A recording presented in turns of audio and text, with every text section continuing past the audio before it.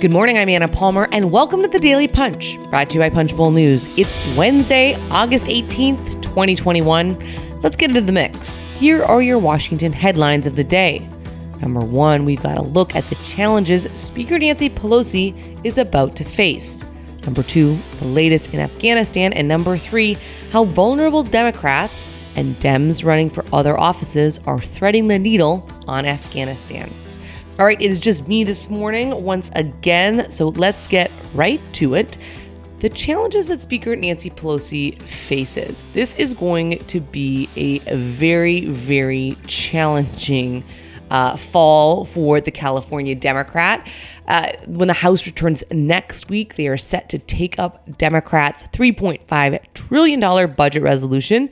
So we thought it would be a good time to assess how the House leadership is going to handle this, how they're going to try to thread the needle when it comes to some of the challenges they are facing, like Senate Majority Leader Chuck Schumer. Pelosi faces an enormously difficult period the next few months, both legislatively and politically. Think about it.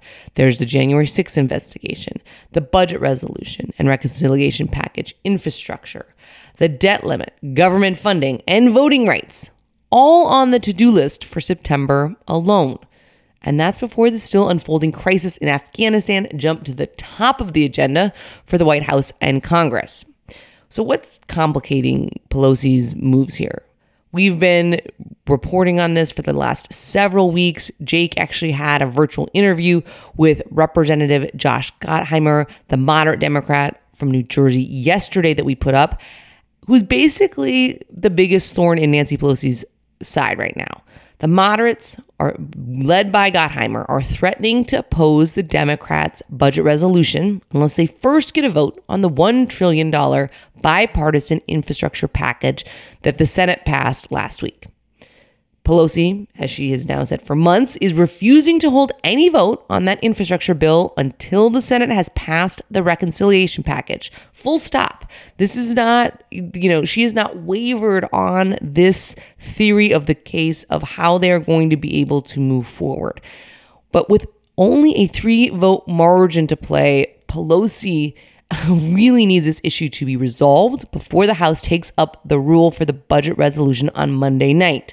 So right now it's Wednesday. Monday is, ages away when it comes to congressional time. But we all have to remember members are back home. She's continuing to try to press them on this. She sent another Dear Colleague letter on Tuesday night reiterating her position. And in that letter, it was kind of interesting. Pelosi played her biggest card in the dispute.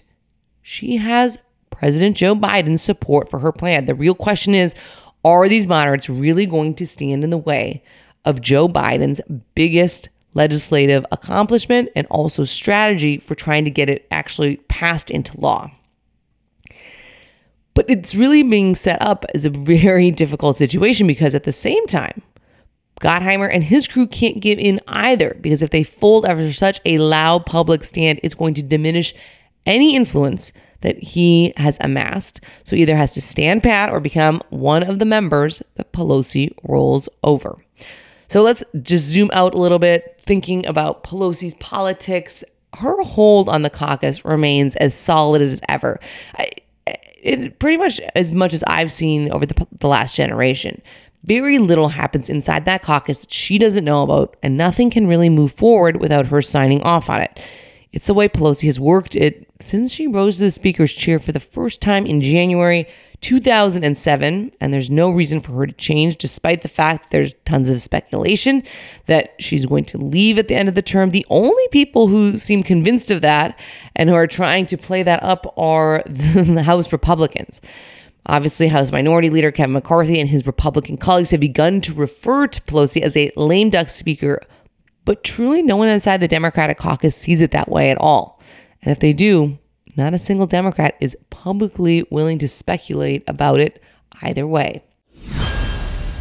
All right, let's move on to the number 2 story of the day. Afghanistan, its collapse, it continues to stun U.S. allies in Europe and across the globe.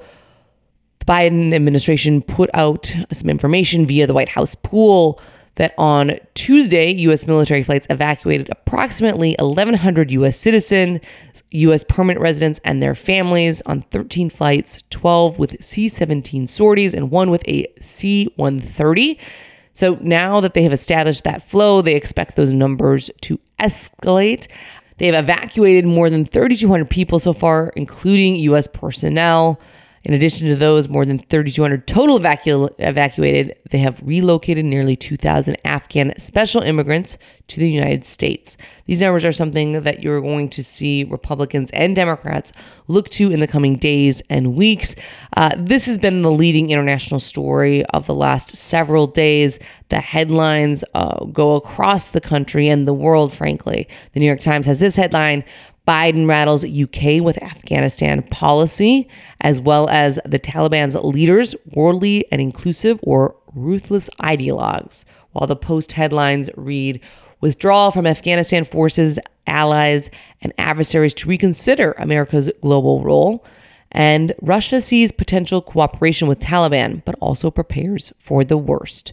So something we are going to be watching very closely is, how does Joe Biden end up leading on this? So far, getting bad marks across not only the political spectrum here in the U.S., but around the world, as there's a lot of tense folks watching, waiting, trying to understand exactly what is going to happen with not only the evacuation, but then with the Taliban and Afghanistan in general. Is this going to be a time where you have American foreign policy adversaries, Russia, Iran, China, take more of a foothold in the region? What happens in terms of intelligence? There's a lot of folks here, particularly in Washington, that lived through 9/11 and are very concerned about what happens.